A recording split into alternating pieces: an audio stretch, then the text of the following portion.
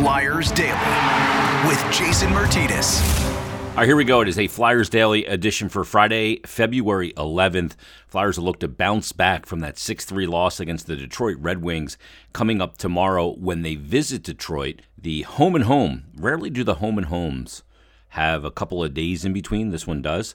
And obviously the schedule this month is a little less busy, if you will. This was supposed to be that period of time when the Flyers and everybody in the NHL was on the Olympic break, but it didn't pan out that way. A lot of games moved to now because of games that were postponed earlier in the season with COVID and everything that was going down with that. So the Flyers will be back at it tomorrow in Detroit, noon puck drop in Detroit, and then Pittsburgh on Tuesday. That also on the road.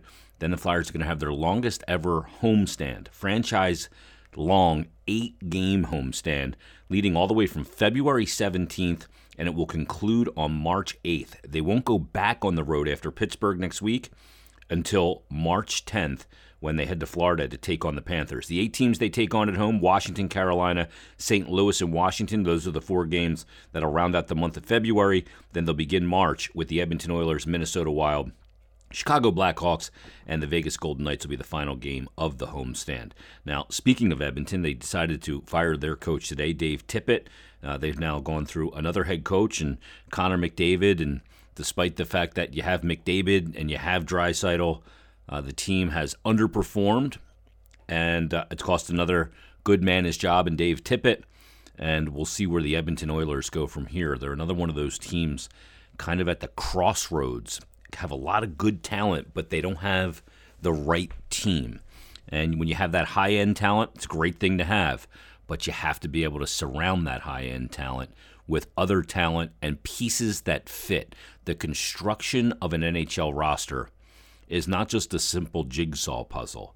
It's a very complicated jigsaw puzzle that you have to consider many things. And we had Chuck Fletcher on a while back, not this most recent time after his press conference, but a while back, and we were talking about the construction of a roster and all the things that you have to consider, whether it's how many NHL contracts you're carrying, what players are waiver exempt or waiver eligible, what players' contracts are going to expire in the next 1, 2, 3 years, what restricted free agents are going to be up for their first deal out of their entry-level contract or off into unrestricted free agency. All of those things make it a very complicated puzzle to piece together when building an NHL team. Everybody's under the same rules, but it is a complicated task, one that requires a lot of different elements, which I think is part of the reason why you see the Flyers expanding their hockey operations staff. And the addition, obviously, of Danny Briere, who was on yesterday's episode. And they added a couple more new faces to their hockey analytics department just yesterday as well. They added Catherine Yates as a hockey analyst and Cole Anderson as a lead data scientist. And that's according to Chuck Fletcher. Yates joins the front office after 2 seasons with the University of Massachusetts men's hockey team, where she served as the director of analytics. And in addition to her role at UMass, she's been working as a graduate student research fellow with the analytics department for the NHL's Boston Bruins since May of 2021. She's on track this spring to graduate from the University of Massachusetts with dual masters in business administration and sport management, and will join the Flyers at the conclusion of the UMass hockey season. And Cole Anderson joins the Flyers staff as a lead data scientist and previously worked in the same role across various industries, most recently in software and e-commerce. And he has applied his quantitative skills in hockey analytics in the public domain, as well as various consulting roles, including a sports logic and sports statistics vendor, and as an analytics advisor for the Chicago Steel of the USHL. Now, I like him already. You know why? He was a goalie at Amherst College in Massachusetts. So he was a first-team All-American and earned NESAC All-Academic honors as well, with his Bachelor of Arts in Economics. So congrats to those two. And the expanding of the hockey staff, it was one thing I think that confused people a little bit when Chuck Fletcher and Dave Scott had their press availability just about 2 weeks ago. And Dave Scott said, I've given Chuck a blank check or a blank checkbook. And people looked at it and go, well, wait a minute. This is a salary cap league. You can't just buy players and go above and beyond because you got a blank check. And that's true. What he meant, though, was in resources for the hockey club. You've seen a lot of restructuring of late, some new faces added to the scouting department. We've seen the addition of John Torchetti to the Flyers coaching staff, at least through the end of this year. And then, obviously, the two hires yesterday with both Cole Anderson and Catherine Yates, and obviously the elevation of Danny Briere. All of this for the same goal, to be able to maximize the amount of data, information, and skill sets of multiple different lenses that look at hockey. And to do that, to build a hockey operations department that can be unparalleled, that has every box checked, that can come at it from every different angle, whether it's a former player like Danny Briere, a general manager in the sense of Chuck Fletcher or Brent Flair, whether it's the scouting department, European, North American, collegiate, junior, whatever it might be, pro or amateur, whether it be from an analytical lens, all of those together working in concert to find the right pieces to help build the right roster. Now, one of those elements, and I was really taken back when Chuck Fletcher used the words in his press conference that the team needs, quote, more high-end talent. And high-end talent in any sport is a great thing. It's hard to find. Sometimes you draft it, you have to develop it. Sometimes it's already there when you draft it, especially if you draft really high. Guys like Connor McDavid and, the generational type players, but it's rare to grab one of those guys for obvious reasons. And then you have to surround it. So Chuck Fletcher saying that the team needs more high-end talent, it's something I actually totally agree with, and I think pretty much all of you listening do as well, because it's one thing the Flyers lack right now. Claude Giroux has been a high-end talent for a long time, but like Danny Briere said when we talked to him yesterday, he's 34, and he can't do this for another 10 years.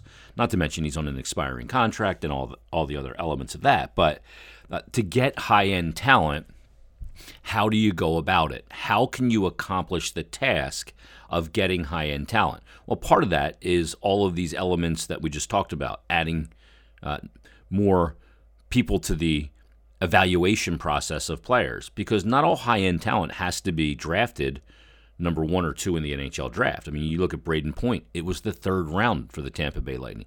Kucherov was not a top selection.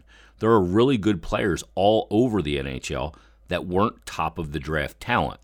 So that's part of the equation. But when Chuck Fletcher spoke about it, and then Danny Briere mentioned it again yesterday, and I talked to Bill Meltzer about this on my Stick to Hockey Live show, that we both got the sense that this is something they want to add this offseason.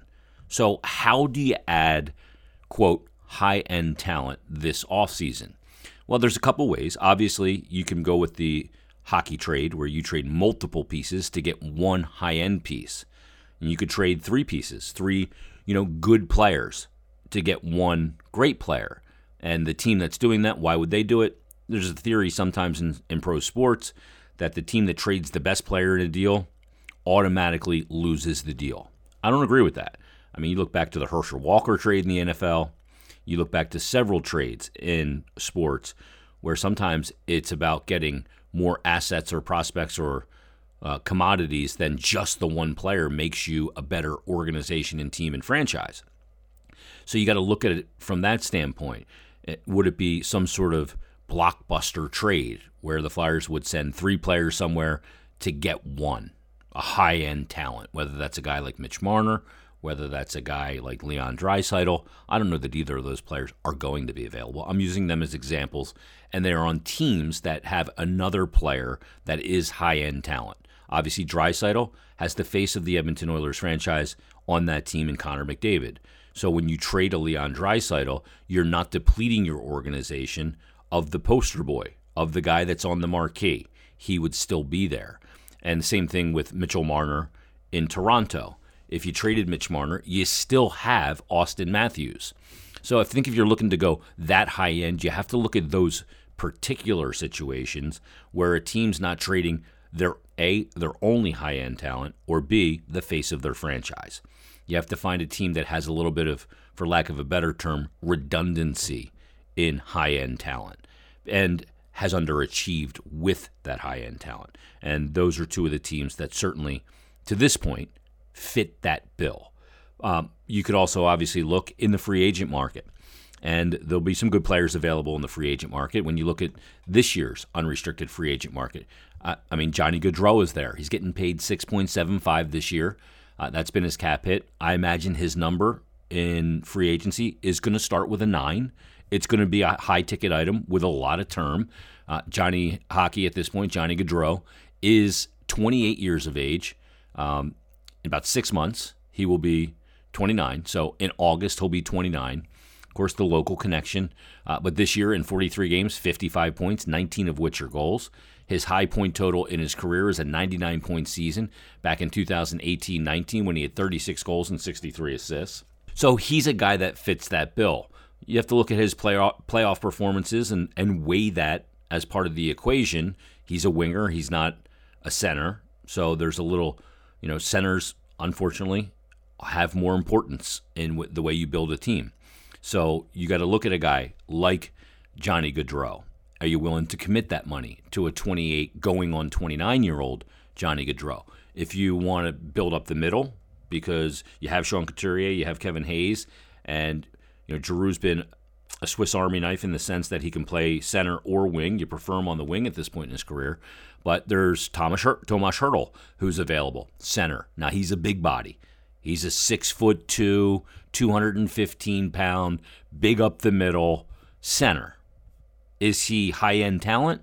Probably not. I mean, his highest point total in his career is 74 points. He hasn't gotten more than 50 in any other season. So he's a good player, but he's not necessarily high-end talent. He would make the team better, but is he high-end talent? It falls a little short there for me in that regard if you're kind of holding him to that standard. But Tomas Hertl makes $5.6 million this year. He's also 28 years old, and he's going to get paid in the offseason as well. You could look at Philip Forsberg, who makes $6 million this year. The Predators re-signed Matthias Ekholm, so that kind of puts them in a position where it's a little bit more difficult for them to retain him. That's a player you could look at as well. And there'll be other players out there on the market, and some of lesser degree, guys like Vinny Trocheck or Andre Palat. If you're looking at the defensive side and you want to use one of those deals to get a high-end talent, like say it was Mitch Marner, and you had to trade either Sanheim, Provorov, and Konechny to do it, multiple pieces off your roster, and like a first-round pick to Toronto to accomplish that and get Mitch Marner, the money has to match, and it does, then all of a sudden you have a hole at left-side defenseman. So you could go into the free agent market. And you could look at a guy like Hampus Lindholm, who's 28 years of age, made $5.2 million for the Anaheim Ducks. He is as steady Eddie as they come. And a lot of people may not know him. He's not flashy, but he is very good. If you want to fill that void on the left side via the trade market, and maybe you want to try and dump some money in that exchange as well, you go to Arizona and you try and make a deal with the Arizona Coyotes. Now, you're going to have to pay for them to take the money, and you're going to have to pay for the player. So it's going to be an exorbitant cost, but it does give you a lot of variability to add a left side defenseman. Got a little nastiness in him, under a pretty good contract that would fit right in on the left side. But again, only if in your quest to find, quote, high-end talent, you have to part with those players that creates those holes. There are ways to plug the holes once you acquire the high-end talent, but there's a lot of different variables to this equation to get it done. Point of all of this is that the Flyers are bolstering the hockey operations department in analytic ways, in ways with guys like Danny Briere, and scouting. The open checkbook, the blank check that Dave Scott talked about, I think we're starting to see that. Now it needs to bear fruit. Doesn't need to bear fruit by the end of this season. That's not the intention of it. This is a play for the health of the franchise going forward. So we'll see how that plays out. All right, we'll have a preview tomorrow, Saturday, of the Flyers-Detroit Game 2 of the home and home. Everybody, thanks for listening. If you have any comments on this episode, you can always tweet me at Jason Myrt, JasonMyrt. Shoot me kind of your scenario on how the Flyers accomplished the task of acquiring high-end talent. I always love hearing from people. If you don't want to tweet it to me, you can always DM it. I have a bunch of DMs I haven't responded to yet. I will respond. It takes time. I get quite a bit, as you can imagine. So if you want to DM me as well, and know that sometimes, unless you tell me in a DM or a tweet that you don't want me to read it on the episode, that I may read your commentary here on Flyers Daily.